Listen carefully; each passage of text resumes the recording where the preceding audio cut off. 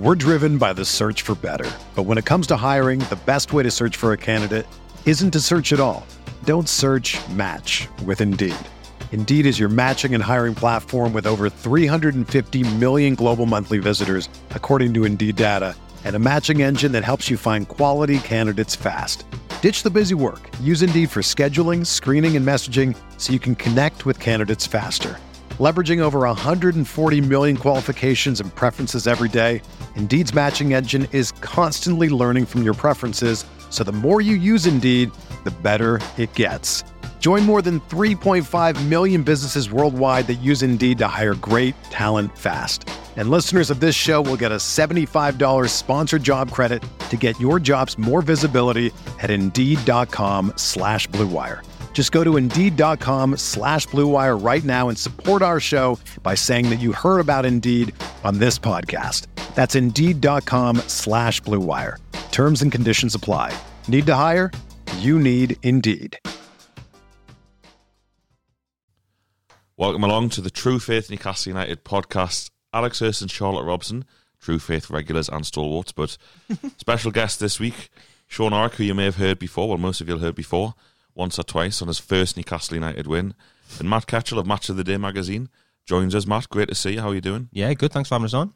Oh, it's a pleasure. It's a pleasure, like it is to watch Newcastle United these days for about 4 or 5 minutes per game when we score goals. Just all of you guys here with me are exiled magpies. You all live in the capital city of this United Kingdom. Yep. But you're all home for Christmas. And is there any better Christmas present, Sean? I'll start with you, than seeing the mighty Magpies get 3 points at St James's Park? Absolutely not. It was a brilliant day. I mean, I think everyone who goes to that ground and went to that ground yesterday just wanted to come away with 3 points before Christmas.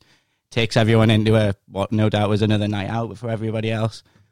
And, you know, maybe a tough watch at times. I'm sure we'll get onto that, but I think the overriding feeling is just a bit of relief and a bit of joy for Miggy. I think we can probably all agree on that one. I thought you said Mickey there, as in his 30th birthday it was yesterday. Him as well. Probably more importantly, the Paraguayan who got his first goal. Is there a point, Ketch, when you're on the East Coast main line home, that you kind of become more broadly Geordie? Do you start planning karaoke at the Black Garter just as you get closer to Newcastle? Is there some sort of like massive homecoming for you, or do you like think, oh no, I've got to go and watch Steve Bruce's Mags play? No, it's the bridge, isn't it? As soon as you get over the bridge, I'm home. My accent gets broader, and I stop sounding like Chris Waddle, and start sounding more like Gaza. So it always gets you, doesn't it? When you come over the bridge. And when I first moved to London 5 years ago, I didn't really miss the region as much, but now I kind of miss it quite a lot, and especially when Newcastle are winning. And when I came over the bridge on Friday, I was strapping in for a bit of a rough festive period. I didn't think we were going to get much from these games. I thought Palace was the one that we needed to get something from, and we'll have. And now I'm like not massively. I'm quite confident about Boxing Day, because anything can happen with this lot. No. Confident about Man United away. You heard it here first, and possibly last. Right, mate. You know, you were at the game, as we all were. We may as well get into the big question. There's been a couple of articles by journalists today, one by George Colgan Athletic, which just says Newcastle United, what the fuck? Winning games and being bad at football, does it matter? Are you remotely arsed that yesterday was a dreadful watch, if that's what you think? Mm-hmm. Is it all about winning? You know, should we just accept it what it is? Well, winning makes all the negativity go away, really, doesn't it? It isn't pretty. You can win and win and win, but there has to be some kind of progression. And what I worry about, I'm enjoying the wins. Obviously, I'm enjoying being 10 points clear of relegation. What I'm worried is the whole thing is built on sand. We're just in a cycle now of doing okay, getting wins, and then we know what happens next. We sell our best players, we bring in new players and hope that they can eventually become expensive assets that then are sold on again. There's no investment in the training ground, and it's just the vicious circle. Where are we going with this? You know what I mean? If we get into Europe, that would probably kill us. The squad wouldn't be able to cope. So you're aspiring to be in Europe. You're aspiring to go on cup runs, but it would probably have a damaging effect on the league form. So I think what really needs to happen is, in the short term, have a real go at the FA Cup. Put the best team out there while we've got momentum, and just keep momentum going. Hope that Mike Ashley leaves and get some kind of plan together, because like I said, I do think it's built on sand, but you never get sick of winning. No, I think you're right there in the FA Cup. I think Rochdale's the most important game of the season when it comes around. Charlotte, do you agree with Ketch there that it's built on sand, or do you think there's more to it, more to this United side?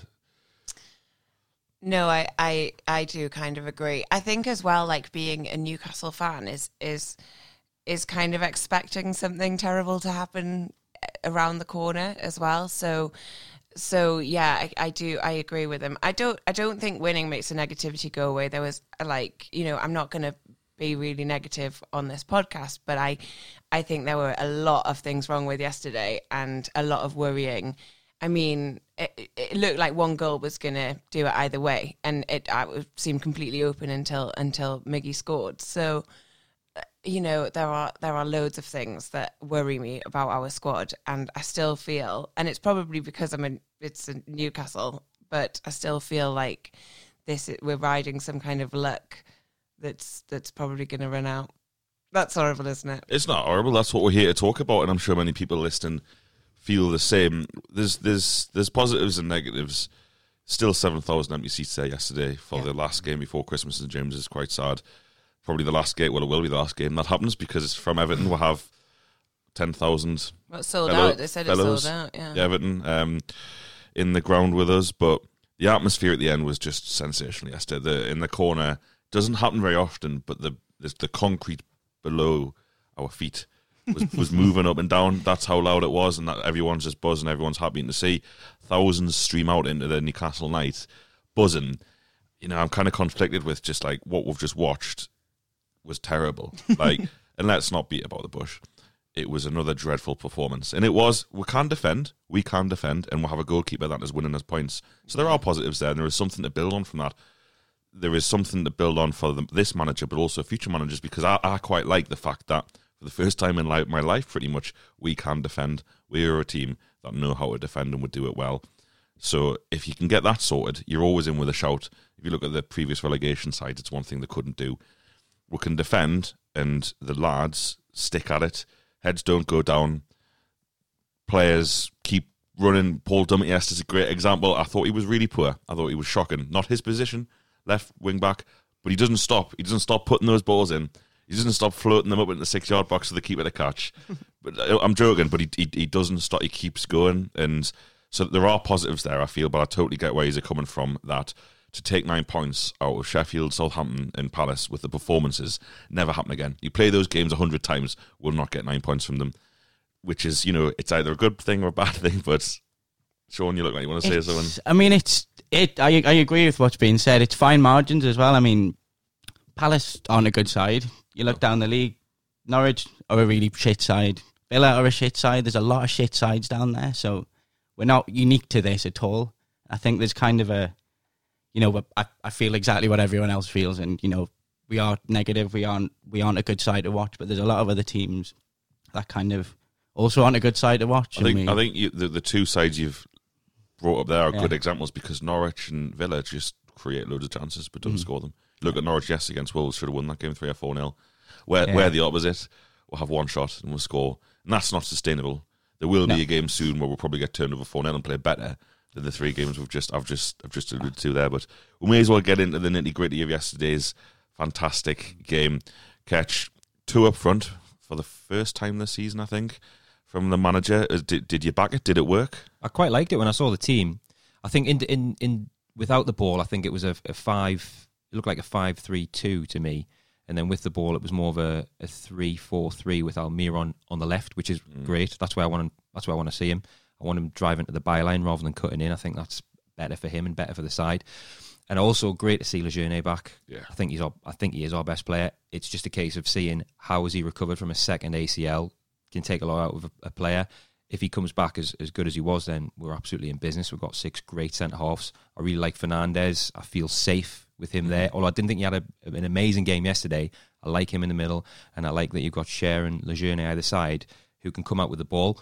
So when you've got that back 3, my next thought was looking at Shelvey. So if you've got 2 players so capable with bringing the ball out, I want Shelvey to be disciplined and stay high up the pitch. Stop coming and getting the ball off them and doing the Hollywood balls. They can do that. Shelvey needs to stay forward, and he did. And for most of the game, he stayed further forward and more drifting into a number 10 kind of position. So I was really pleased that he showed a bit of discipline, Shelvey, instead of retreating back and getting the ball off the centre halves.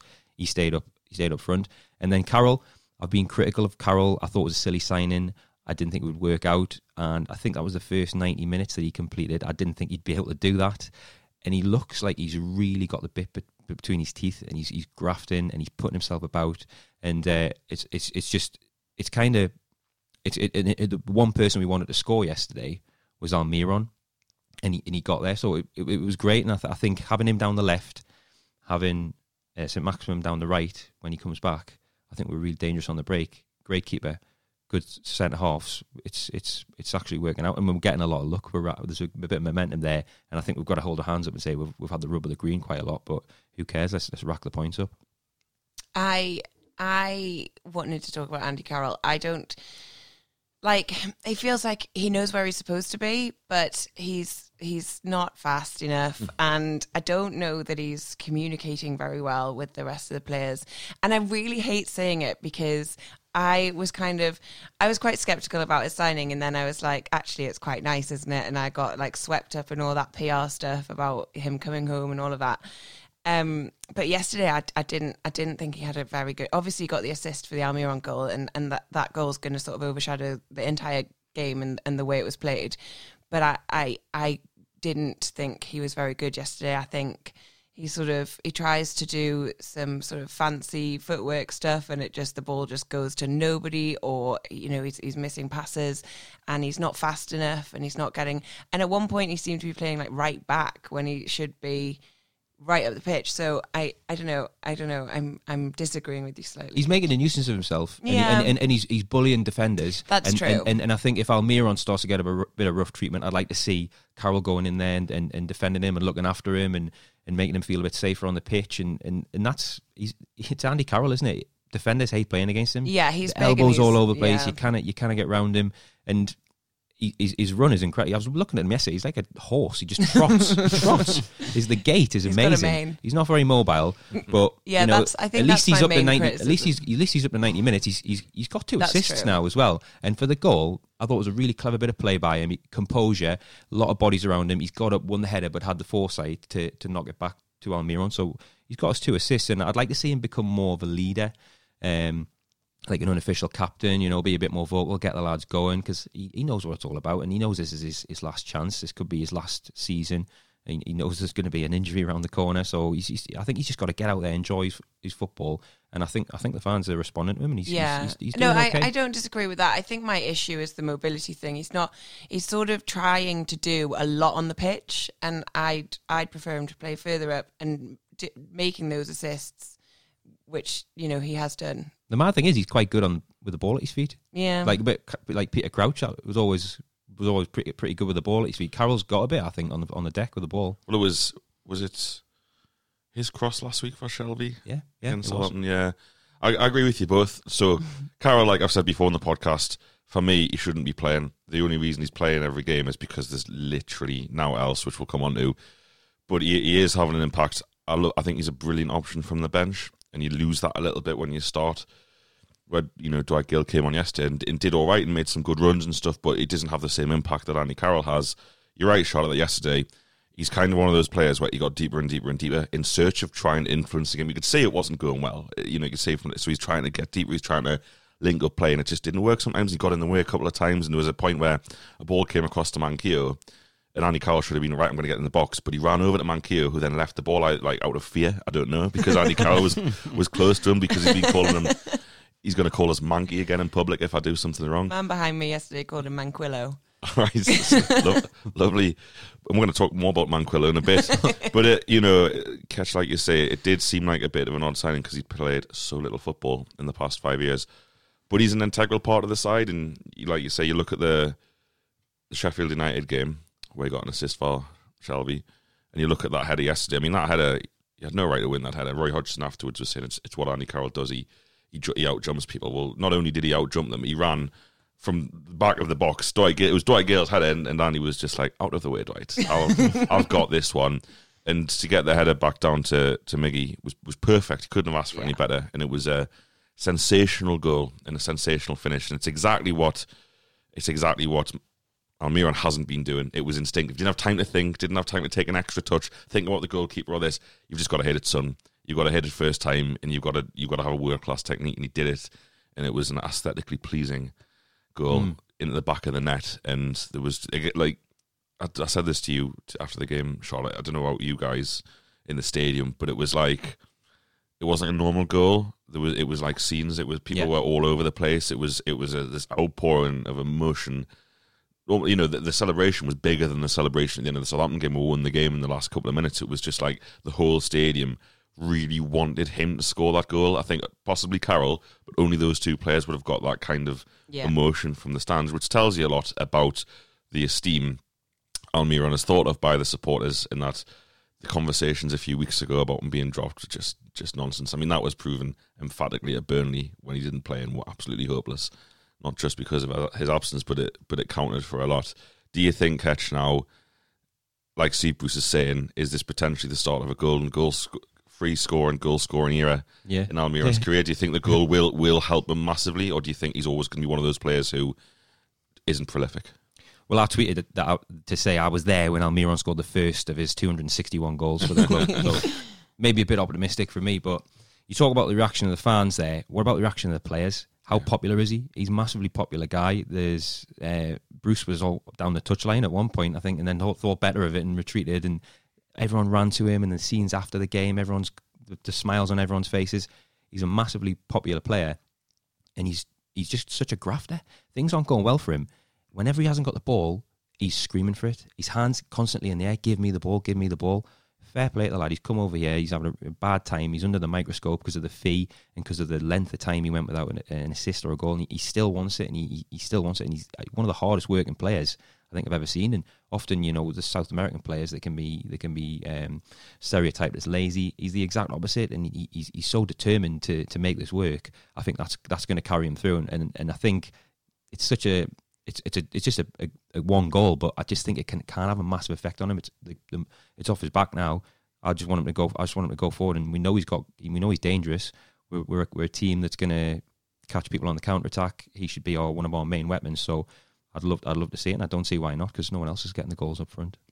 Yeah, 33% increase in our front three goals this season from one goal is brutal. It normally would have you rock bottom of the league, but this is not a normal season by any stretch of the imagination. Sean, so Almiron gets the goal, and we've won the game. You just said Palace were shit there. I did. I'll get in trouble for that with a few friends back home, back down in London. I think it's one of the important things for me when you looked at the table before the game was Palace were in and around the same as a couple of sides we've played in the last few weeks, and I kind of think that as poor. I agree with you. They were poor. They had injuries, but they've also got one of the best players in the league, which we don't. Definitely didn't yesterday. Do you think, looking at that game and how tight it was and how close it was, do you think actually us and Palace, two peas in the same pod? And if that is the case, Ketch mentioned it earlier about the 10-point gap for relegation. Is relegation totally out of the conversation now? Can we look up rather than down for the rest of the season? It's not totally out of the question, but we're put ourselves in a much better position. I do think us and Palace probably are two peas in a pod, quite similar. So I've got a good friend in London. She's a Palace season ticket holder, a family goes. So I've been to Palace a couple of times this season, actually seen them play. I think they are quite a functional side. I wasn't massively impressed with them, but they do have, like you say, one of the best players in the league in Zaha, who can change a game. He's got that skill if he wants to do it. I think probably one of the most important performances on the pitch yesterday was Manquillo. He was absolutely brilliant and kept Zaha quiet most of the game.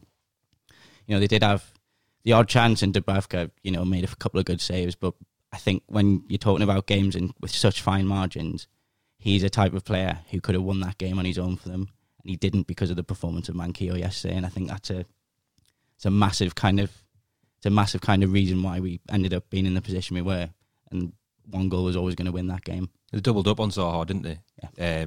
So obviously the tactics were spot on. When you've got three at the back, you can shove over, and I think it was essential. When I did see the team, I was like, Zaha versus Manquillo, I'm not too happy about that. But they doubled up on him, and it was exactly the way you want a game against Zaha to go. Frustrate him to the point where he's arguing with his manager, and he's arguing with Van Aanholt, and then he loses focus, and he's less effective. So doubling up was key, and it was really fantastic defensive performance in that respect. I also think Zaha knows like he's the best player on that team and tries to carry the whole thing on his own. So having two of our players on him is well, it obviously worked, but he doesn't communicate very well. He tries to take the ball, he tries to get it and run with it himself, I think. So he gets frustrated too easily as well. When we scored and they were setting up, he was in a shouting match with Van Aanholt, and he actually turned to Hodgson, who was right there on his left hand side, and he was pointing at Van Aanholt, and Hodgson totally blanked him, which I didn't take as a good sign for Zaha. So he gets too frustrated. He's the most fouled player in the league, so he should know what to expect. He should know that he's going to have two to come up against him. But we did a job on him, and he's their main threat. I think you make a good reference there about the fouls, because that's what we didn't do yesterday. Yes, there were some fouls committed against him, but I think there was a very clear plan. Stay on your feet against them. Don't dive in. Don't give them set pieces, because they were fairly dangerous from set pieces in and around the penalty area. And it was, like you say, Ketch, is spot on from the manager, who does deserve credit for it. And Charlotte, I know you were very, very impressed with Manquillo. This is Manquillo, by the way, who, when we signed him, the whole away side said he was shit. Rubbish, can't play football, not good enough. I don't know what happened to Sunderland, by the way. Someone needs to tell me one of these days what division they're playing. But it's bad. It's been a bad weekend, hasn't it, for Sunderland fans? They're lowest ever. They're at the lowest ever in their history, and the main bright spark of their season, which is Almiron not scoring, is finished. So grim on Wearside for Christmas. But back What a weekend. It's always grim on Wearside. That it is. Back to Manquillo, Charlotte. You know, this is a lad who, I think, the past 12 months, specifically since Christmas last year, has been tremendous every time he's played. Like, what do you want to say about his performance yesterday? Do you think he was man of the match? Well, Dubravka's my man of the match every match, but yeah, Manquillo's amazing. He's so consistent. I think he's extremely disciplined. He stays where he's supposed to be, and wins balls and clears them. Loads. That's not very coherent, but you know what I mean. Yeah, I think he was my man of the match, apart from Dubravka, who's my man of the match every match. He's I don't know what more you can really say about him. Like, he should be starting every game. Are we going to talk about Paul Dummett as well? Talk about anyone you want, because I don't think Paul Dummett should be starting every game. I do. Not at wing back. Not at wing back, yeah. Okay. I do really hope, not Dummett's fault, I do really hope that now, because Bruce, as we've talked about before, is very much, you play okay, you stay in the team. I think now those three centre-backs have come in, they have to play every week for me, purely because of what Kedge talked about and their ability on the ball, and Dummett does, and we got hammered for that at Burnley last week when, and Palace yesterday tried to be quite cute. You know, I thought that every time Dummett and Manquillo got the ball, they were just like, fine. Yeah. Just have it. Don't worry. Don't commit yourself, because they're either going to go backwards, or when the ball does come in the box, it's going to be dreadful. The actual goal came from Shaw up on the right hand side from a throw in, putting a really good ball actually, but like, you know, enough height and dip that the keeper couldn't just claim it at the back post. And like you say, Charlotte, like Dummett got a lot of time in the first half, especially across the ball. He doesn't trust himself. He needs to be like, remember Milner? Milner used to always get his cross in, and Milner wasn't particularly great for us for large periods, but his USP became, I will get the ball into the box. Dummett needs to trust his delivery and just get balls into the box. We've got a front three, or we've got like Joe Linton or Carroll set up to try and win headers. I think if Dummett's going to start at wing back, he needs to get his head down, get to the byline and get his cross in, but I don't think he trusts his delivery. Somebody I was speaking to yesterday after the match said that Dummett's really missing Willems. What do you think about that, Alex? Well, Dummett was playing in Willem's position, so he's probably buzzing yesterday. But did Willems not play at Burnley? He did. Did he? Yeah. And Dummett was terrible. It was terrible. They didn't even mark Dummett. The same thing. But Burnley, it's not rocket science, is it? If you're going to press aside like teams press us because they can, particularly without ASM in the side, you just leave Dummett, because you will get the ball back eventually. But that's not his game. Dummett is a solid centre back in the Premier League. He's made a career of it, and I think that's a lot more than a lot of people in the early stages of his career thought he would make. So, I'm probably not being fair because he wasn't playing in his position yesterday, but I just thought he was. I couldn't understand why he was still on the pitch, like at half time even. Yeah, and it was a strange one, wasn't it? When he's injured now, Dummett. He's gone off injured. So he brought Yedlin on, didn't he, to play left. So I thought play Yedlin. Throughout the game, I was thinking he should have played Yedlin at right back, Manquillo. But Manquillo did so well against Sahar, and Yedlin did so badly against Sahar last season and cost both the game with the penalty. That fair play to the manager again. And we may as well talk about Mketch. You know, Steve Bruce, I don't want to put words in your mouth. I'm going to assume like 99.9% of Newcastle fans I met you were not enamoured by the appointment. Has he grown on you at all? I kind of feel the same.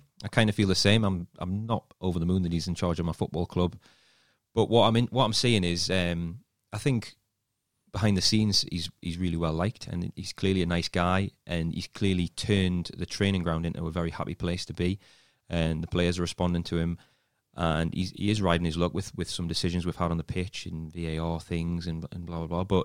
And he's getting his selection right. I still don't think he can influence the game from the technical area. He never leaves the technical area.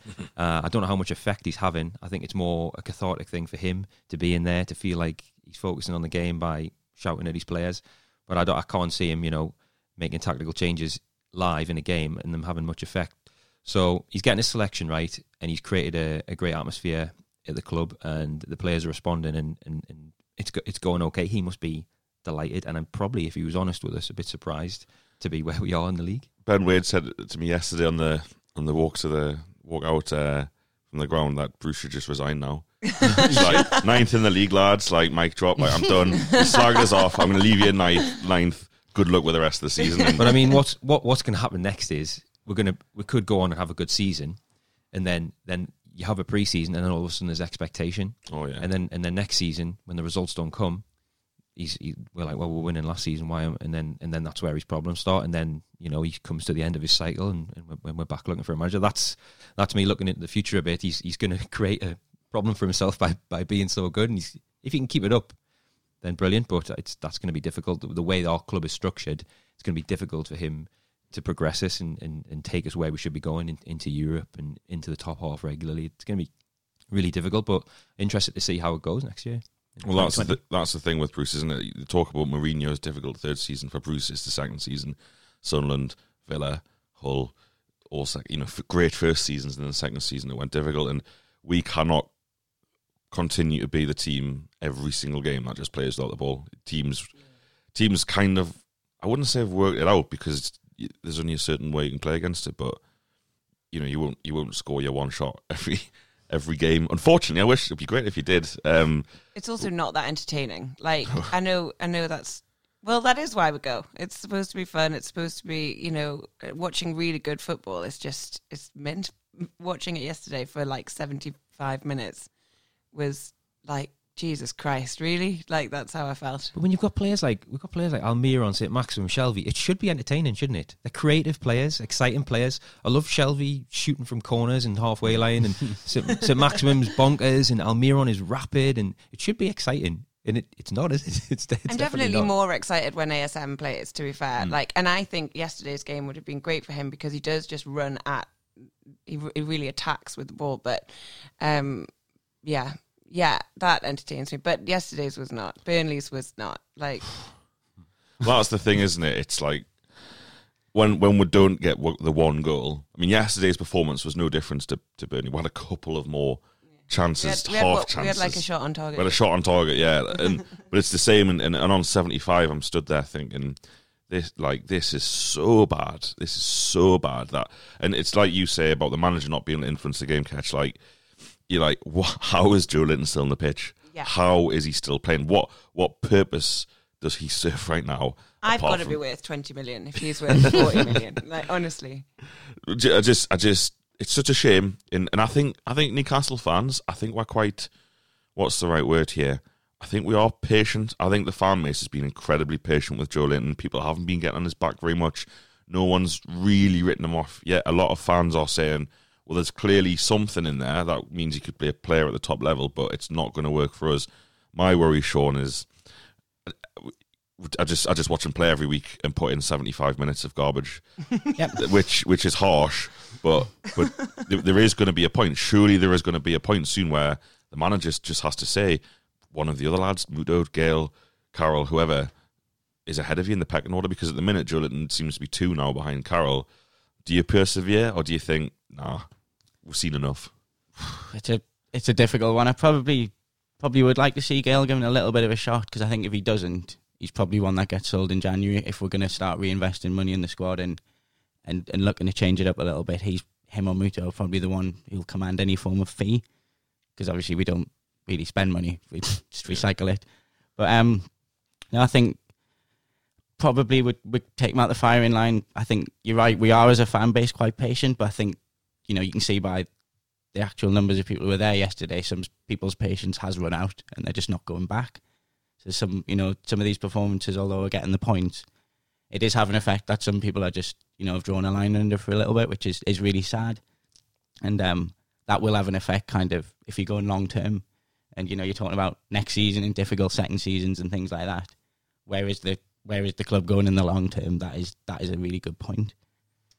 I was talking to my dad about Joe Linton yesterday, because I went with him yesterday, and he said he thinks that he must have some sort of clause that he's got to be on the pitch for X amount of time so that we can show him off and sell him. And I was like, it would be better for us selling him if we kept him on the bench and just let him run out for 10 minutes at a time, because he's so ineffective on the pitch.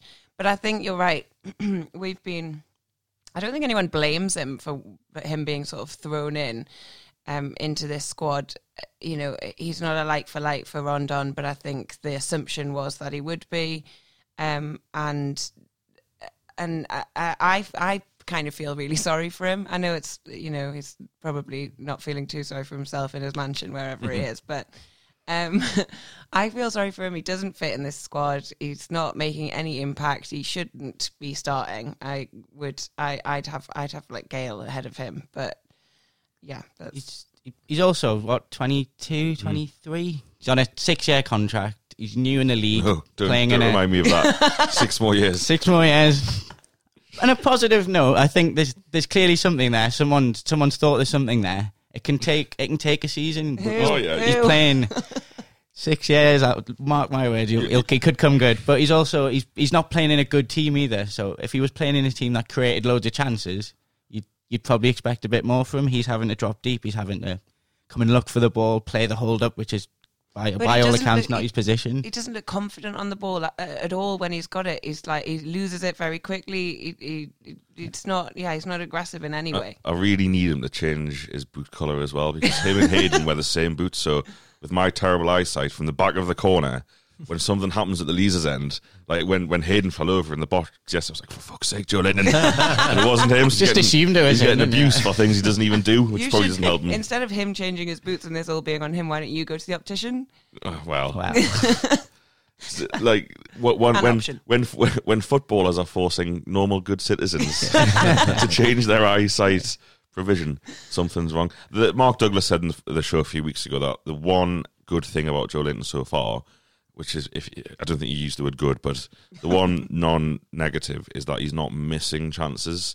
When he got put through 1-on-1, the only time this season against Spurs, he finished well. So if we can't start creating more chances, and I think there was a point yesterday when Almiron played a nice ball through in the second half and he ran into it and got tackled, but got a corner. That's what he wants to be doing. He wants to be running onto the ball and behind defence. He's just not getting that because we just don't play like that. So there might be someone in there who is a good finisher.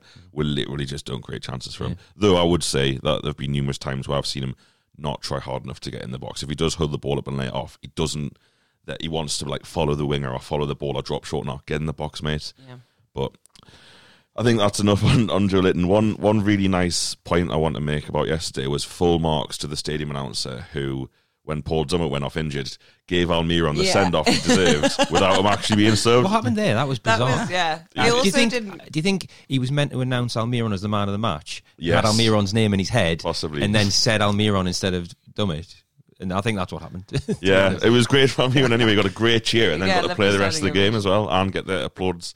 They also didn't turn on the timer after half-time. So yeah, someone was having a bad day. I sat in the Milburn yesterday, and so I'm looking up at the little iPad that there's double-sided tape stuck with double-sided tape and the glass up there. And this is classic Newcastle. They just haven't thought it through. There's adverts up there for flannels. And it's like two blokes just randomly standing there with a tiny flannels logo. And then there's call to actions at the bottom that are so small, you can't read them. There's like a Twitter address. You've got no chance of reading it. Like, it's just not thought through. When that advert's been designed, it looks great on a desktop computer that's 10 inches from your face. But when you're sat in the Millburn stand, like 100 yards away, there's no way you can see it. So it's just little things like that. I'm like, God, probably because people just abuse the Twitter like they do the Sports Direct one. The other week, I went to one of the fan focus group meetings for the Supporters Trust. And to be fair, we've communicated what was talked about through the trust to members, and it was match day experience. And the people who were there from the club were excellent, and I really think they've taken on board what was said about safe standing and stuff like that and big picture stuff. But one of the things that was claimed was that something like 37,000 people in the ground can see that screen. I read that. That's rubbish. It just can't be true. Never in a million years. Never. Where did they pluck that? Because we were like, why isn't there one at the other side of the Millburn so that people there can see? Because you're really far away. But if you're in the East Stand, like you, Charlotte, yesterday, you can't see that one. And didn't even know it was there. Yeah, 37,000 people. I was just like, nah.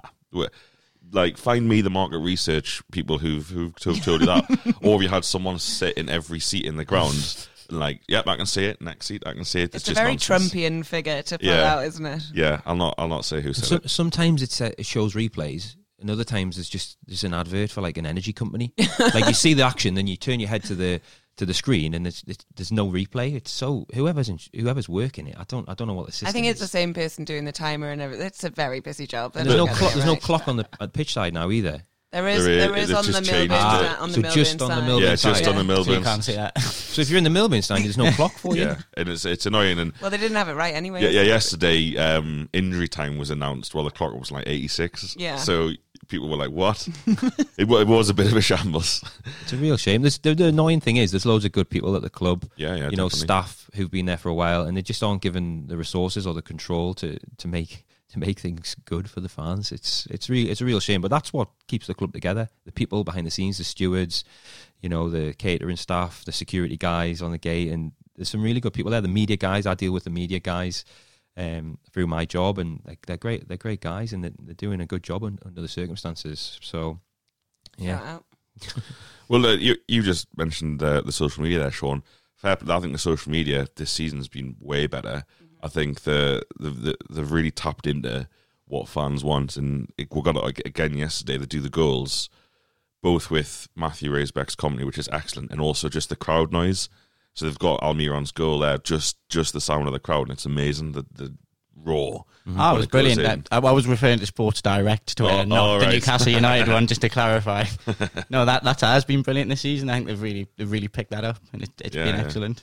There's also that has Almiron scored yet Twitter account, and Newcastle United's official Twitter just retweeted it and was like, yes. I was like, that's nice. It's slightly more, it's less like corporate, isn't it? Yeah, it is. Like, it is. Nice. It's. I think back in the day, like 2014 type thing, it was buy this gnome or whatever, or buy this, and like actually, people don't need to be sold stuff from their football club through a social media account. It's not what it should be there for, and they've sorted that out. So at least we're winning the social media. Ninth in the league. Man United play today. Tottenham play today. They play each other, those two, and they both can't win. So we are going to go into Christmas Day only 3 points off fifth, potentially only 4 points off fourth place, which is just mental. Yeah. And you think about some of the games this season. I've said this before, but like Burnley, Watford, Brighton, Wolves. Well, actually, even though we're terrible Villa as well, but we could have won those games. Yeah. We could have conceivably won those games, and Charlotte, come to you first, as we're very close to the halfway stage. And Mark Corby in the pod a few weeks ago made a great point, and that said he wasn't going to get involved when I asked him about Bruce and how was he done. He was going to wait until we played everyone once, and he said that's a fair time to give a manager half a season. We're pretty much there. Yeah. And I would put to you, Charlotte, that if Rafa had us on 25 points from 18 games, we'd be putting up statues. Well, maybe would we? Did you have one planned? No, just in my bedroom, but nothing big. Next to the Dubravka statue. the Dubravka mural on my ceiling. This is getting weird. Yeah, sorry. No, but 25 points after 18 games. It's been a good season, hasn't it? Yeah. Like if you look at that, all of that, and I'm not going to be negative, I promise. Just be whatever you want. Thank you. It's such a freeing place, this podcast. If you look at that on paper, like what a great season. We're currently 9th. I know that there's a couple of games we played today, but I mean that's mint. Like, well, it's comfortable, isn't it? I mean, it's not like the soaring heady heights of like top 5, but it's pretty comfortable. And I said this in the article, but I feel really uncomfortable being in this comfortable position. It doesn't feel quite right. I feel like, we've had so much heartache over the last few seasons, and relegation battle after relegation battle, and obviously championship season aside. But it has. It's been a good season. It's not always entertaining to watch. It's painful to watch at some points, and I don't think we've got, as we don't have the options and things like that we'd like to see on the bench. And but yeah, it's good. It is good. You've just got to enjoy it. Yeah. I thought we could easily go on a bad run of not winning. I thought that bad run was going to start yesterday at the Palace game. Just enjoy it and then strap in for when the just don't feel the comfortable wins enjoying dry it. up, because it could very easily happen. It's such a inconsistent side. I bet even Bruce doesn't know what type of team's going to show up on the day. We went into the Villa game on a good run, and it was really terrible. Yeah, but we were doing we'd had a good result prior to Burnley, and it was really terrible. So it's seeing what the lads are like on the day, and just enjoying the wins and enjoying not being in the relegation battle at the minute, because the bad times could be around the corner. We all know that. And everybody just wants to see Newcastle United win football matches and do well. We're all fans. It's the reason we go. Mm-hmm. So I'm happy where we are at the moment. Obviously, we've talked about potential structural problems underneath, but going into the Christmas period with a win, you've got to be happy with that, and like you say, enjoy it, because it could quickly change. Yeah, you made a great point there, Ketch, about not being in the relegation battle. It's this, you say uncomfortable, which is I totally get, but it's stress-free. Like, said it loads of times, I'm sick over the years of looking out for, like, last year, it was like how Fulham got on, how Brighton got on, and you look at these rubbish teams and you're like, yes, they've got beat 4-0 because that's right, but I don't, like, now, Watford, Villa, Norwich, don't care at the minute. At the minute, doesn't matter. Villa got beat yesterday, fantastic, obviously, but not because they're in the relegation zone, which is also fantastic, but because we're so far away from that picture. And you're right, though, Ketch, we've got, Everton, new manager, Man United away is a hard game.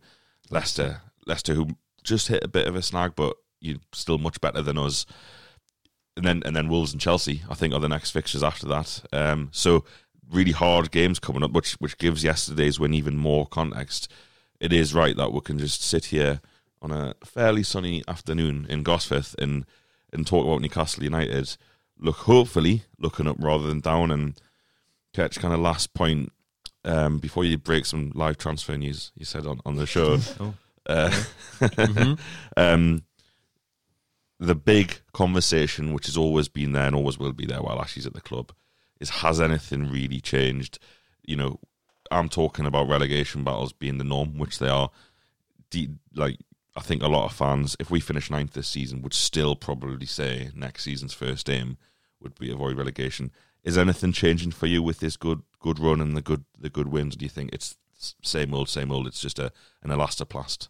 Yeah, the model hasn't changed. He's not pouring vast sums of money. He's not pouring anywhere near the amount he should be pouring into the club. He's not improving the training ground. He's not tidying up the stadium. He's not really investing in the academy. We don't even have an under-23s manager. Ben Dawson's filling in. Apparently, we've had 100 applicants for that position, so they need to appoint someone soon. Peter Beardsley put his in 100 times, like by accident. No, not now, Peter. But it's still nothing's changing. I think Ashley, he's always been a gambler, and he continues to gamble, and he's striking lucky at the minute. It's the problems are being masked by the wins. But if we have a good season, the inevitable question is: can we play more attractive football? Can we progress? Can we get into Europe? Otherwise, you just become Stoke and you finish 10th and 9th and 10th and 9th until the wheels eventually fall off, because it's a tough league with what worries me about Newcastle is I see teams like Wolves, Bournemouth, Leicester just overtaking us. Brighton, all those clubs I've just mentioned have £200 million training grounds, state-of-the-art facilities, great stadiums, a board that wants to progress the club, wants to invest. They're thinking about they're bringing in new styles of manager, the later young up-and-coming managers with new tactics and techniques, and we're just not doing any of that, and we're being overtaken by clubs that were way below us 10 years ago. And more clubs are going to come up from the Championship and overtake us, and it's only a matter of time unless we start doing what they're doing and properly investing. So that's the worry long term. Short term, we just got to ride the momentum and enjoy the wins and see where it goes. Like, it's just a roller coaster, isn't it? Yeah, well said. Spare a thought for whoever does Javier Manquillo's washing this week. Might be him. Might do it. A large-sized Wilfred Zaha stuck in his back pocket. Difficult to get out with the wash. And on that note, on that corny note, so corny. I think we'll call it there. Unless you've got any transfer news for us, Matt. So I did hear a whisper that I think the way our transfer recruitment policy works is Charlie and the board give Steve Nixon a budget and an idea of what type of player the club wants in terms of fee and wages, and then he goes away and creates a shortlist, comes back with that shortlist and presents it to Bruce and whoever, the board, and then there's a selection made as to who they want based on the money available. And I've heard that there's 8 players on a shortlist for January, and Bruce doesn't like any of them. And there's no English players. I think he wants some English players. There's no English players. I think he likes Jared Bowen at Hull. He's not on the list, presumably because he's too expensive. Even though his deal at Hull is up, I believe, in the summer, he's doing so well. Is probably out of our price range, and he'll probably want big wages. So that's going to be interesting to see in January. If we do go for English players, it might tell us that Bruce has some kind of authority and he can change the minds of the people above him and steer the team in the direction he wants to go. If we're going in for Brazilians and French players, then that probably tells us that he's being told what to do and who to sign. But not that Steve Bruce is making the final decision. I think he has some kind of influence. I think there's some kind of committee who made decisions based on this list. But as it stands, from what I'm hearing, he doesn't like anyone on the list. I really thought that was going to be like we're literally nearly closed a deal. It's just he doesn't. Oh, this is Newcastle United. Like, we don't do that until the end of January. Yeah, I know. Yeah, there's no time for integration. Do you remember when we got Dubravka on loan and everyone was just like, "What the actual fuck?" Like, this unknown goalkeeper on loan. Like, we've got Rob Elliott and Carl Dollar. What do we need a goalkeeper for? How wrong we were. But very foolish. I think January is important because all of the things you talked about there in terms of, same old, even if we win the next 3 games, have to show people that we are constantly trying to evolve and improve. And if they don't sign anyone, a couple of the senior local journalists have been a little bit kind of, they have to, they will have to sell someone and have to create a place in the squad, and just not really positive in terms of the sign. I think if they don't sign anyone, a lot of people, I mean, not that anyone needs any convincing about Ashley and the people or the way the club's run, a lot of people will be disappointed again because every club really signs someone in January because you want to try and improve your squad. And if you're not even trying to do that, it tells its own story. We'll call it there then for the True Faith podcast this week. My thanks to you 3. It's been great to meet you finally in person. Yeah. Sean, good to see you as always, and Charlotte, it's always a pleasure with you. You can catch more of myself and Charlotte mainly on the True Faith Podcast Patreon, which is 5 to 7 extra podcasts a week. Only £7 a month. Get involved. There's a few hundred do. Would love to have you on board. Lots more Newcastle United content. For the free show, we'll be back post Man United. Charlotte, you're going? I'm driving over to Manchester on Boxing Day. Looking forward to it? Yeah, my dad said he'd hire me a car and then he hasn't, and now they're all gone. So I am having to look at it being insured on theirs, and I'll be at home all day because they can't leave. But anyway, yeah, I am looking forward to it. I am. I've never been to Old Trafford, so I'm interested. I think we can probably snatch something from there. Hey, positivity, that's what we're like. We can probably maybe snatch something. Thanks for listening to the True Faith podcast. It's been a pleasure. Have a very, very Merry Christmas from everyone at True Faith. Speak to you after. Cheers. Whether you're a world-class athlete or a podcaster like me, we all understand the importance of mental and physical well-being and proper recovery for top-notch performance. That's why I'm excited that Unified Healing is sponsoring podcasts on the Blue Wire Network. Unified Healing is a new and super innovative global network of wellness centers powered by Energy Enhancement System, or EE System. If you haven't heard of the EE System yet, then you'll want to listen up. This technology promotes wellness, deep relaxation, purification, and rejuvenation. Wherever you are across the globe, access to a center is easy and affordable. Interested in experiencing the EE System technology for yourself? Go to unifiedhealing.com/bluewire to learn more and find a center near you. That's unified, UNIFYD, healing.com/bluewire. No material or testimonials on the Unified Healing website are intended to be viewed as medical advice or a substitute for professional medical advice, diagnosis, or treatment. Always seek the advice of your physician or other qualified healthcare provider with any questions you may have regarding a medical condition or treatment and before undertaking a new healthcare regimen, including EE System.